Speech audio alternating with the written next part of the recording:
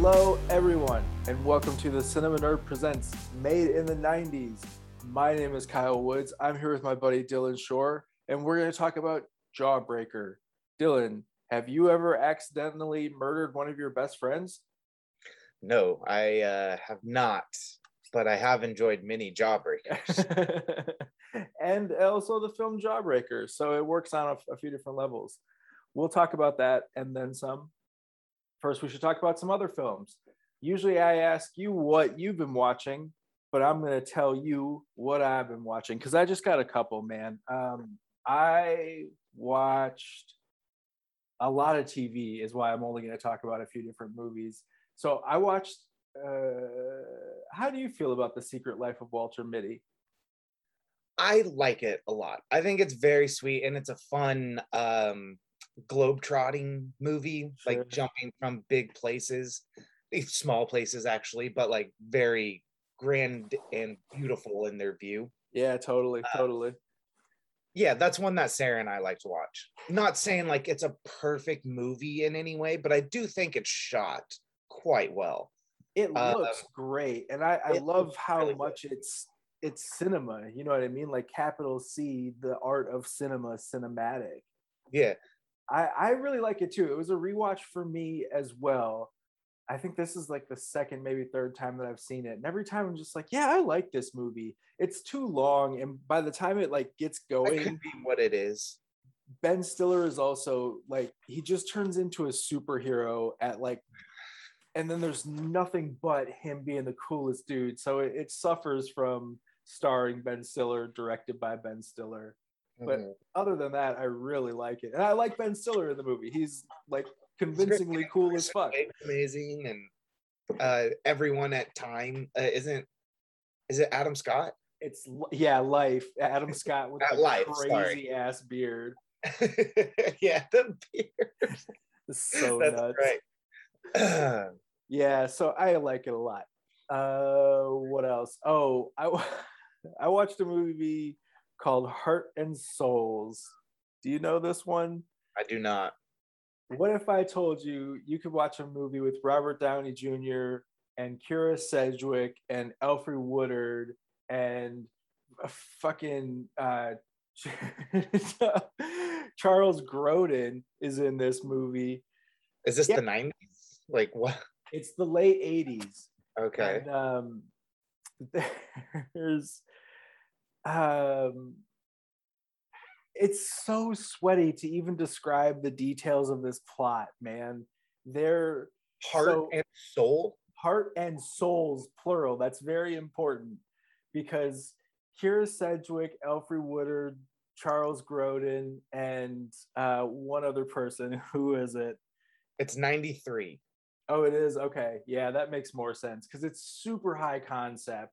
And these people all end up on a bus together, and then the bus driver crashes the bus because he's looking down some lady's pants while he's driving from his vantage point at the bus. He's like watching these people kind of fool around while they're driving, and so he crashes the bus, and then all the souls go into a baby that has just been born in the same traffic incident. I'm reading this.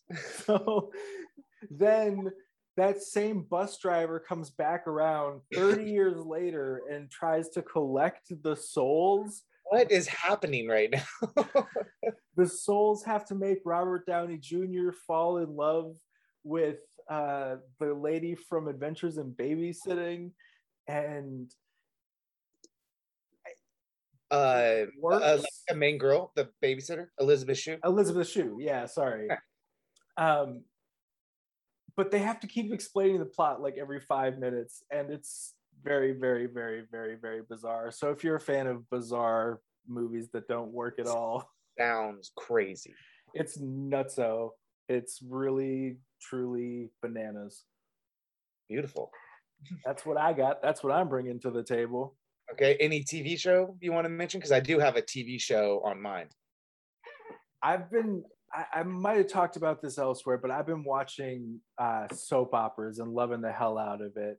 So I've been watching Homeland, and I love that. Yeah, it is a soap opera, but you could also classify that as like a drama series. It's But it is a fucking soap opera for sure. Dude, it's crazy to me that that ever got considered as prestige television. Yeah, It's I so stopped watching after. Uh, did you watch it all? no, because I can't handle more than like Okay, okay. it takes I a stopped certain after day to like watch that. 4 or 5. I'm certainly not even there yet. And it does just enough of the like dumb espionage stuff to keep me in, but I have the best time laughing at the soap opera nature of it because it's just a it's a hot mess, man. Yeah, Showtime's TV shows tend to veer in crazy directions. Like Weeds took like crazy story arcs that I was like, why? I think Why even do this? Genji Cohen owes some debt there, man. Her shows all take bonkers turns. Yes. I Yep. I love those ones too, though, man. Damned if I didn't watch every episode of Weeds. And I did not watch every episode. I stopped after the kid killed like the girl by the pool at the party. oh yeah, Something like that. He killed someone. I was like, what the fuck? Shane just killed some fucking girl? What is, or some guy? What is going on? how do you not want to watch the next episode after that? I think This that was little a season finale. Yeah, of course it was. I was just like, oh man, this show's just losing me. Yeah, I mean, I gotta be in for the loss is really what it is. You know what I mean? If the show's taking itself, whatever. I'm not Dexter gonna as well. defend it. Dexter's a soap opera, like really becomes a soap opera later on. Yeah, Dexter has 2 good seasons and a lot of bright colors. 4 is really its only good season. 1 is tolerable. One is I like one because it's like a steamy crime novel. You know what I mean? Like That's an fair. airport, Yeah, just yeah, kind yeah. of it's right on tone. And whatever the one with John Lithgow is, John Lithgow's Yeah. okay for. Yeah, fuck Yeah, yeah. that's the best. What have you been watching, man? Okay, I watched. Where to go? Here it is. I watched because it's been a while, so the movies have backed up. Yeah, Let's see, the new Suicide Squad. sure. Didn't care for it. Done. All. uh, and then did a Val Kilmer double feature with Wonderland and The Doors. Ooh. Yes, Wonderland, I think, is his best performance by far because the character of John Holmes hits so many emotions throughout that movie Sure. that Kilmer crushes it. Sure. The Doors, though, might be the best movie of overall, but it's Jim Morrison is such a one-note guy. Like he's pretty much the same throughout the whole movie. He just gets a little wilder and wilder. Sure. But I don't know who it's said like I it. just think it's such a beautiful, aesthetically beautiful movie, The Doors. It's probably my favorite Oliver Stone. I don't know who said it, but somebody somewhere along the line said that Val Kilmer was like the biopic is made for Val Kilmer and Jim Morrison to exist within each other. That's the reason that we do this thing. Yeah, totally. It's a very spiritual type of movie, like just being in there with Jim and his psychosis in a weird way. And then we watched the Val documentary about Val, which was beautiful, sad, loved every minute of it. And then we piggybacked off of The Doors and watched JFK. So we kind of had a double feature. That's a long day, man. Well, that was like the next day that we watched JFK. Fair enough. But love JFK, great movie. That and The Doors are my favorite Oliver Stone for sure. JFK at one point was one of, if not my very favorite movies, but it was because it was one of the very few VHSs that I had in my possession. And it was that double VHS. Yep. Also, that movie's bonkers too. It goes to some wild places in the second half. Mm-hmm. But nothing that Jim Garrison wasn't actually trying to prove. But like, it's crazy that all of it did go that far, like trying to exploit Tommy Lee Jones' character's homosexuality, and yeah, it goes to some crazy places for sure. And then I watched a Netflix sports documentary called Malice in the Palace. Oh about yeah. That one incident where like Ron Artest and what was his name before World Meta Peace?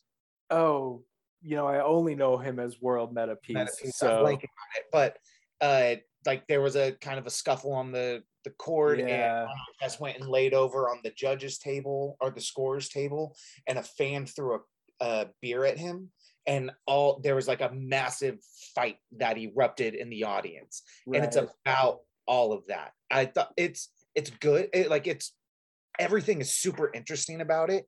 I just don't like that they like waste time with showing you a television on a basketball court set up like it's in a home, like in a living room, and showing you a piece of footage on that television screen. I'm like, you don't need to do this artsy shit for this documentary. I just want the interview and the footage. You don't need to give me some artsy setup I'm during just it. wondering. They just did it too much. It's the type of shit I would do if I were trying to solve for resolution problems. If it's going to be shown on some giant ass TVs and it was filmed in like 98 or whenever that was. No, because they'll show it. Like they'll show like the old news footage normally, but then like still show it on an old TV set. It was definitely like an artistic thing they were trying to do, and it just didn't land for me. But Fuck art. Still worth the watch.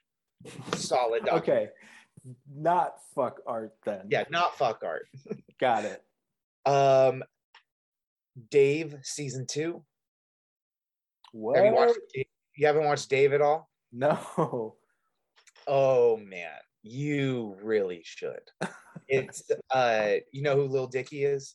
I am aware of. Yes.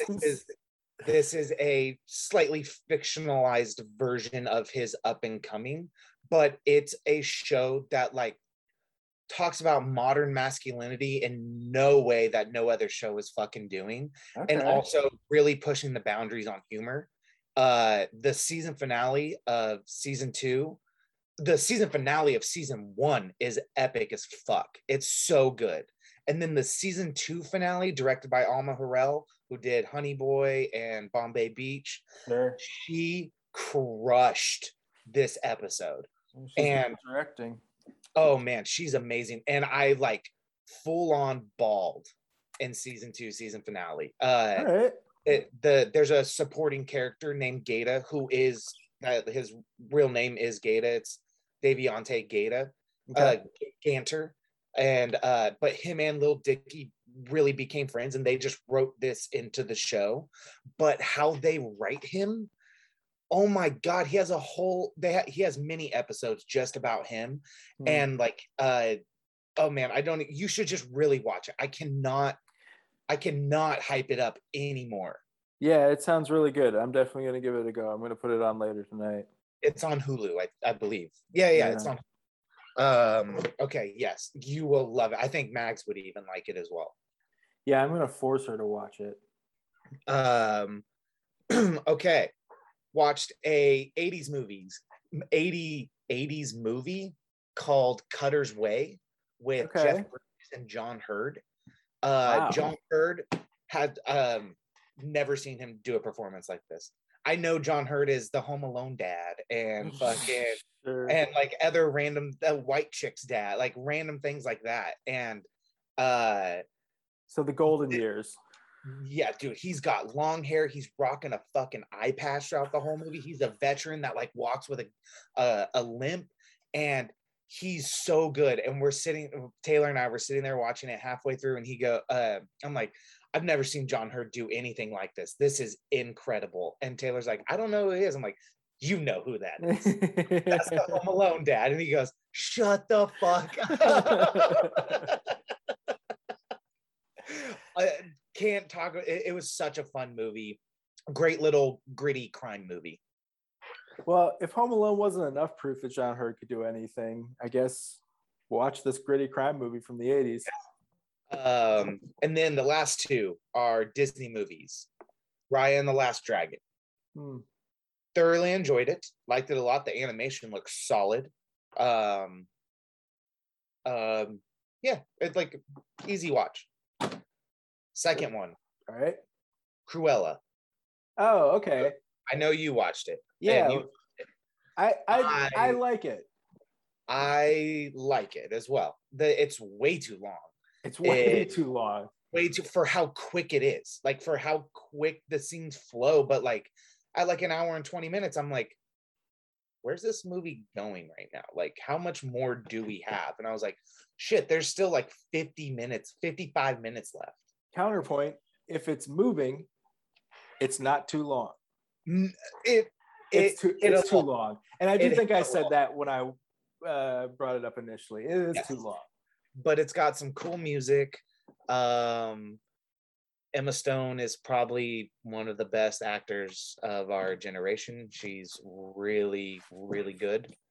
And I also now I've ever since I started seeing him pop up more, but it's grown now that he's become such a big character actor.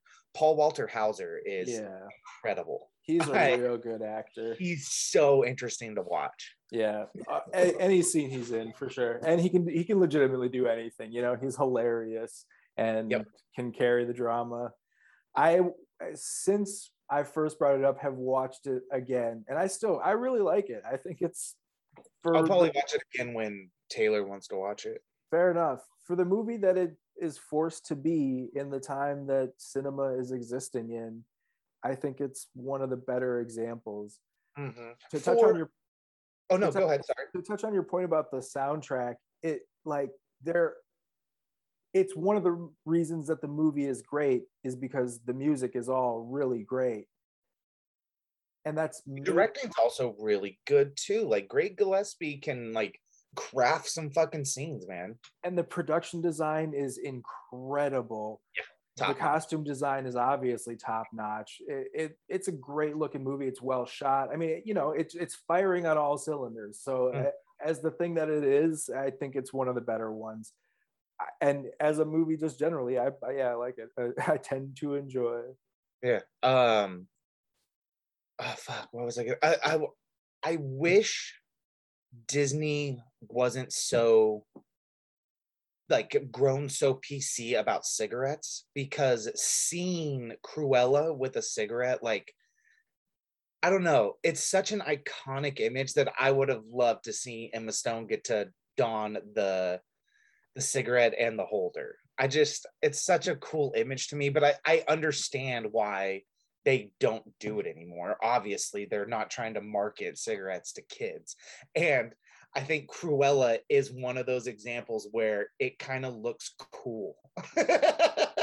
She makes smoking cigarettes look cool. You know what? You're totally right, but I had not thought about it until this very moment and just didn't even miss it at all and still don't care, but now that you say it, it would look fucking bad as hell. It'd be a cool image.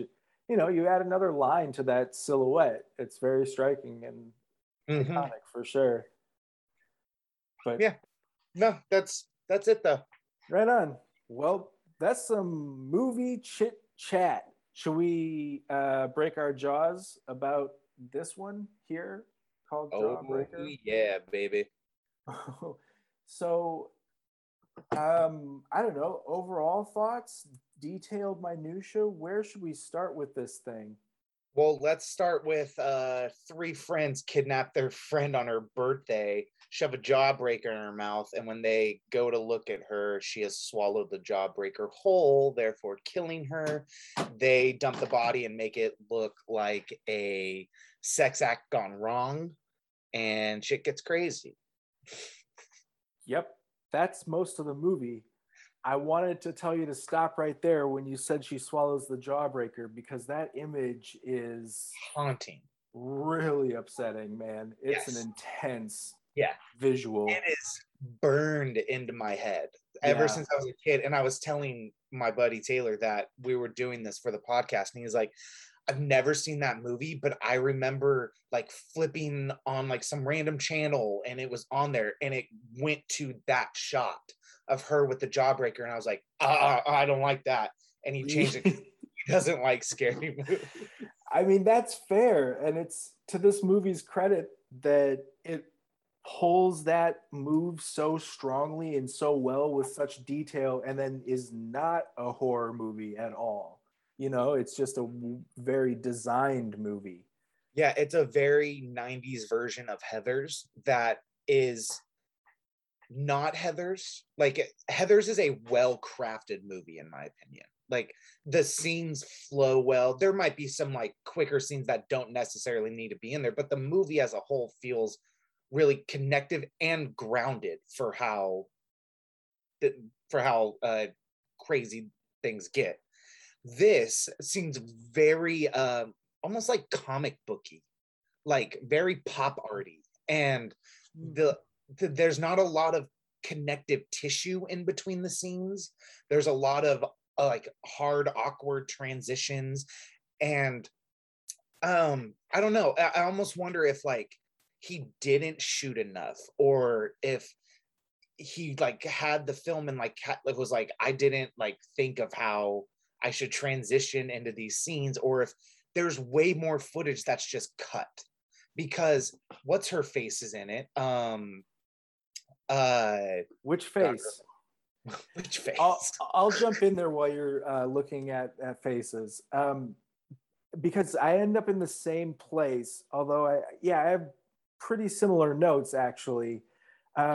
I think this being the director's second film, and we'll just dive in and talk about Darren Stein, it's maybe one of the first screenplays that he ever wrote. He's was apparently shopping this and another movie that went to Sundance and got some attention at the same time, and then got the opportunity to make this. His first movie was called Sparkler.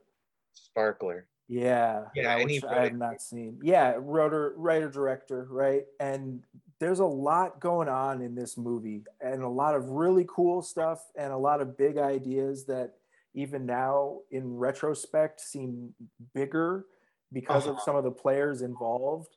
Absolutely. And he's a kid, you know what I mean? He's like making his second movie.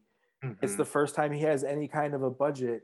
And I can't help but wonder what this thing would be like in the hands of maybe Amy Heckerling, or just a more experienced filmmaker is kind of what I want here. Because as punchy as this movie is, I actually want it to punch a little harder. And I think, like you said, it's missing connective tissue. I also think some of the framing gets really boring and a little off center at times. Like, I just don't feel like he's even quite on the thirds for hitting just the standard over the shoulders, you know? Mm-hmm. So it feels a little TV-ish at times, which is in conflict with the incredible talent that's been assembled here. And so I'm kind of pitching a different thing now, but I think for me, the problem is in the first half of the second act really slows down, right? Like, you set all of these pieces up, and then we spend a lot of time getting Judy Greer famous, which is fun stuff, but it's a lot of time there, and we don't need that time. This movie is like, bam, bam, bam. We can just move on, you know? and then if Pam Grier comes in as an act turn, right, instead of kind of a complication towards the end of the movie, if she's in at 20 minutes instead of 40 minutes, the fucking Carol Kane gets some time to like be evasive in an interview and maybe be involved in this mystery a little bit. And yeah, like, I feel like there's more of Pam Grier that's cut. I feel like there's more investigation to this story that might be on the cutting room floor. And same with who I was trying to find was Tatiana Ali, who's actually from Fresh Prince of Bel-Air. Like, she's a pretty big actor just coming off of doing Fresh Prince, and she's in the background of a lot of shots and only has like 2 lines of dialogue. So I feel like she was a character in the script that got left on the cutting room floor as well. I think you're totally right about that. There's also Lisa Robin Kelly is another character that's sort of in this movie, but she not has really. like one line at the end of the movie. She goes like, "You bitch." That's one good line though. There's another one right before it where like the dude is maybe yelling at Carol Kane and he's just like lame, or I don't know what he says, but there's a couple of like lone shouts in this movie that really made me laugh. Carol Kane's amazing. Always, you know, she delivers. Mm-hmm. And this movie mostly delivers. Fern Mayo is a great name for a character, and the character that she is. The goths, the way, I mean, the design is just incredible. The way that the goths are not only like very goth, but also very Hollywood goth, but also physically giant compared to everybody else is a damn ass choice. We'll just say the 3 leads, the 4 leads, Rose, Rebecca, Julie, and Judy, all great. They are all like, they are all just terrific. And I remember as a kid, I had a huge crush on Rose McGowan from Scream. Sure. But like seeing her in Jawbreaker, I was like, oh my God, she's so gorgeous. And Rebecca Gayheart is too. And this came out like right after Urban Legend. And I was like, she's really good. She can be a psycho killer and she can be this like really sweet, innocent mean girl. Yeah, totally. The nice one. Mean Girls before Mean Girls. Yeah, I read something about the hallway shot in this movie maybe being the same for them walking down the hall in Mean Girls. Yeah. That's cool. Something like that. Yeah, I also was a huge fan of Rose McGowan, especially at this time. And in time immemorial, I think Judy Greer is so fucking good in every single thing she's ever been in, and she's so good here. And it's like, I still have this question. It's like, why doesn't Judy Greer star in movies? And here she is starring in a movie, and I just love it. It's awesome. Yeah, she is. I mean, she becomes the star of the movie. She becomes Violet. I want to talk more about Pam Grier because I love her so much. She's so cool in this movie. Like, she just like, it's a little Jackie Brownish, but it's more calm and collective. Like, Jackie goes all over the place for sure because she's the main character and hits a bunch of emotions throughout that movie. Sure. But, like, Pam Grier just sitting there, like, talking to everyone, I could watch all of that. Or Pam Grier just looking at people while they say something stupid and hardly reacting is more acting than most actors are capable of. Oh man, when she slams the Jawbreaker down on the table, ooh, such a great moment. They're like, obviously it's a movie full of women. The women kind of at the outsets of this movie are equally imposing and figurative, like the teachers in the montage in the beginning have, way bigger energy, but similar to Pam Grier, like they're slamming their fist down on the table, and the theatrics of everybody involved is so delightful and fun, and outsized. I just love the pomposity of the entire thing. I want to throw a shout out to PJ Souls. Yeah, exactly. This is what I'm talking about. PJ Souls is in this thing. Again, Halloween royalty, man. Larger than life. Larger than life. And then another shout out to Jeff Conaway, Kaneki from Grease playing the dad, and him singing at the table to Marcy, to Julie Benz. I loved it. That's good stuff, man. I think we're alone now. Hey, speaking of great music, the Donnas rule. Yeah, I wrote down the Donnas might be the best prom band ever. It's a good one. I feel like, no, I'm talking out of my behind. Don't listen to me. The Donnas are the best prom band ever for sure. Speaking of that prom, there is some, although it's like really kind of set out of time, you know, like there's some real 90s hair in that gym at the in the last scene. Oh, there's some true, like all the guys have true 90s wardrobe. The theater nerd wearing a fucking, first off, that guy's a theater nerd. Yeah.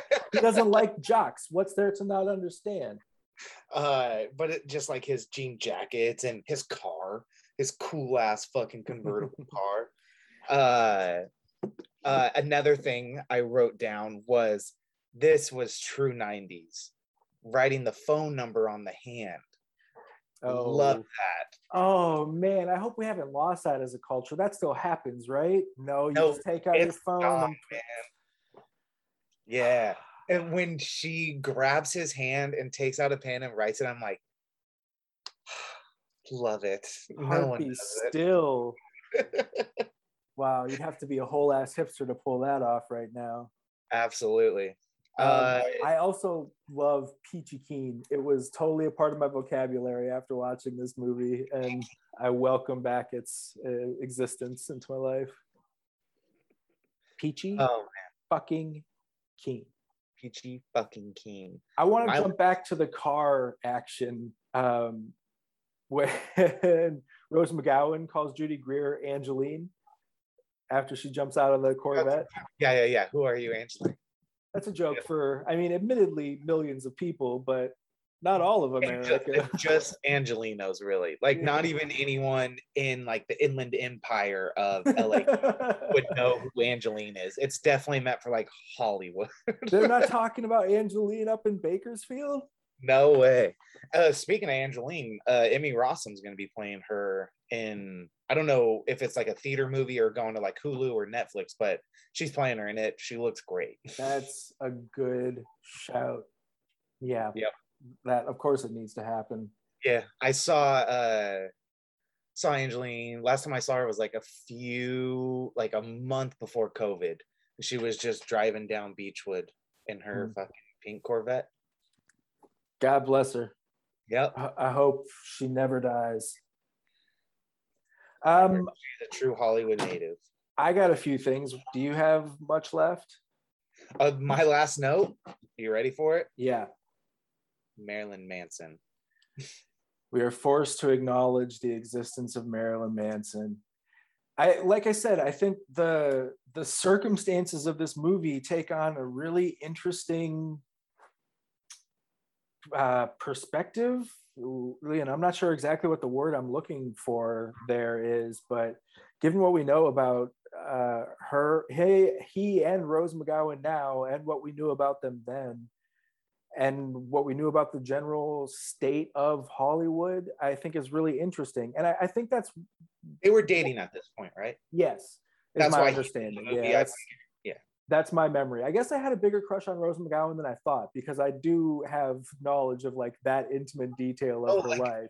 I remember like the red carpet that they're on, and he's got like the red hair, and she's in like a lacy dress and dark hair, and yes, I remember that picture also. I think a lot of our generation actually does, for some specific reasons, now that you're walking us down memory lane, and thanks for that. Anyways, it becomes stronger. It's a aspect of this movie that gets more interesting, and I think it's interesting at the time, and yeah, that's worth pointing out, man. It's a real success. I actually do have two more notes. Okay. The first one being when you see Violet on the hood of the car rocking out.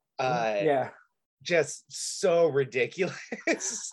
Okay. And if you know that school, that right there is not a parking space. Everyone keeps pulling up on the fucking sidewalk there. I have that note written down in 2 different places. No, let me check. It's actually 3 different places. Okay, we need to talk about the parking spot directly next to the front door of their school. No, but what's up with the parking lot at this school?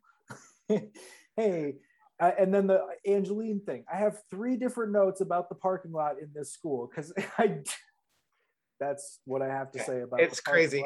They use that school in lots of stuff. It's even in like, it's the high school in Pineapple Express where he goes to visit his high school girlfriend. Jesus. It is a beautiful location. There's a reason that they use it a lot. It's just really bonkers the way they use the hell out of this parking lot. I agree. Like they had one day. If that parking spot is open, if that's a real parking spot and it's just open like that, that would be the principal spot. Faculty member. Yeah, not the faculty. It's like reserved for the superintendent. Now, the science teacher does not get to park there, man. You have to be the fucking dean to park there. It's crazy what's going on at the And I just realized, where did her Corvette come from? Where did it go to? Corvette? Where did the plot line with the boyfriend? Like it's there's some misses for sure. Just because it asks it like I said, it's not punching quite hard enough for me to believe that it's unreality.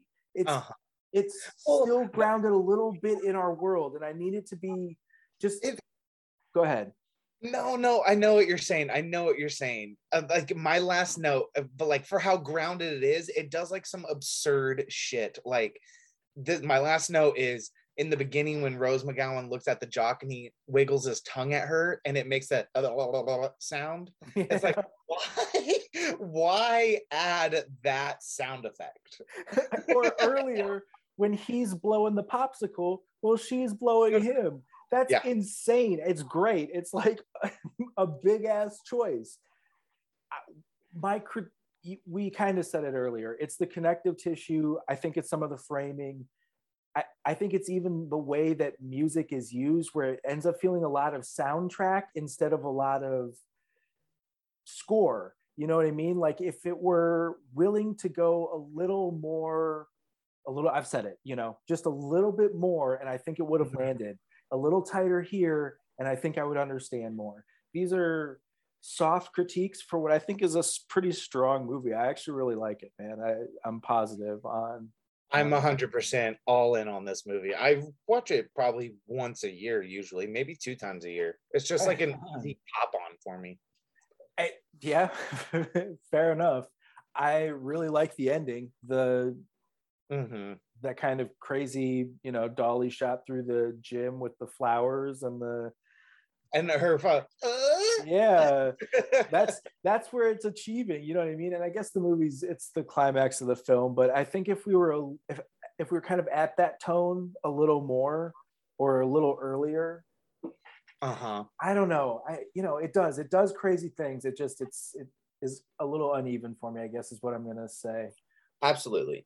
I will say one more thing that I really like about it, which is the thing that gets repeated about the motive for locking up Marilyn Manson, which is her line, Rose McGowan, they'll believe it because it's their worst nightmare.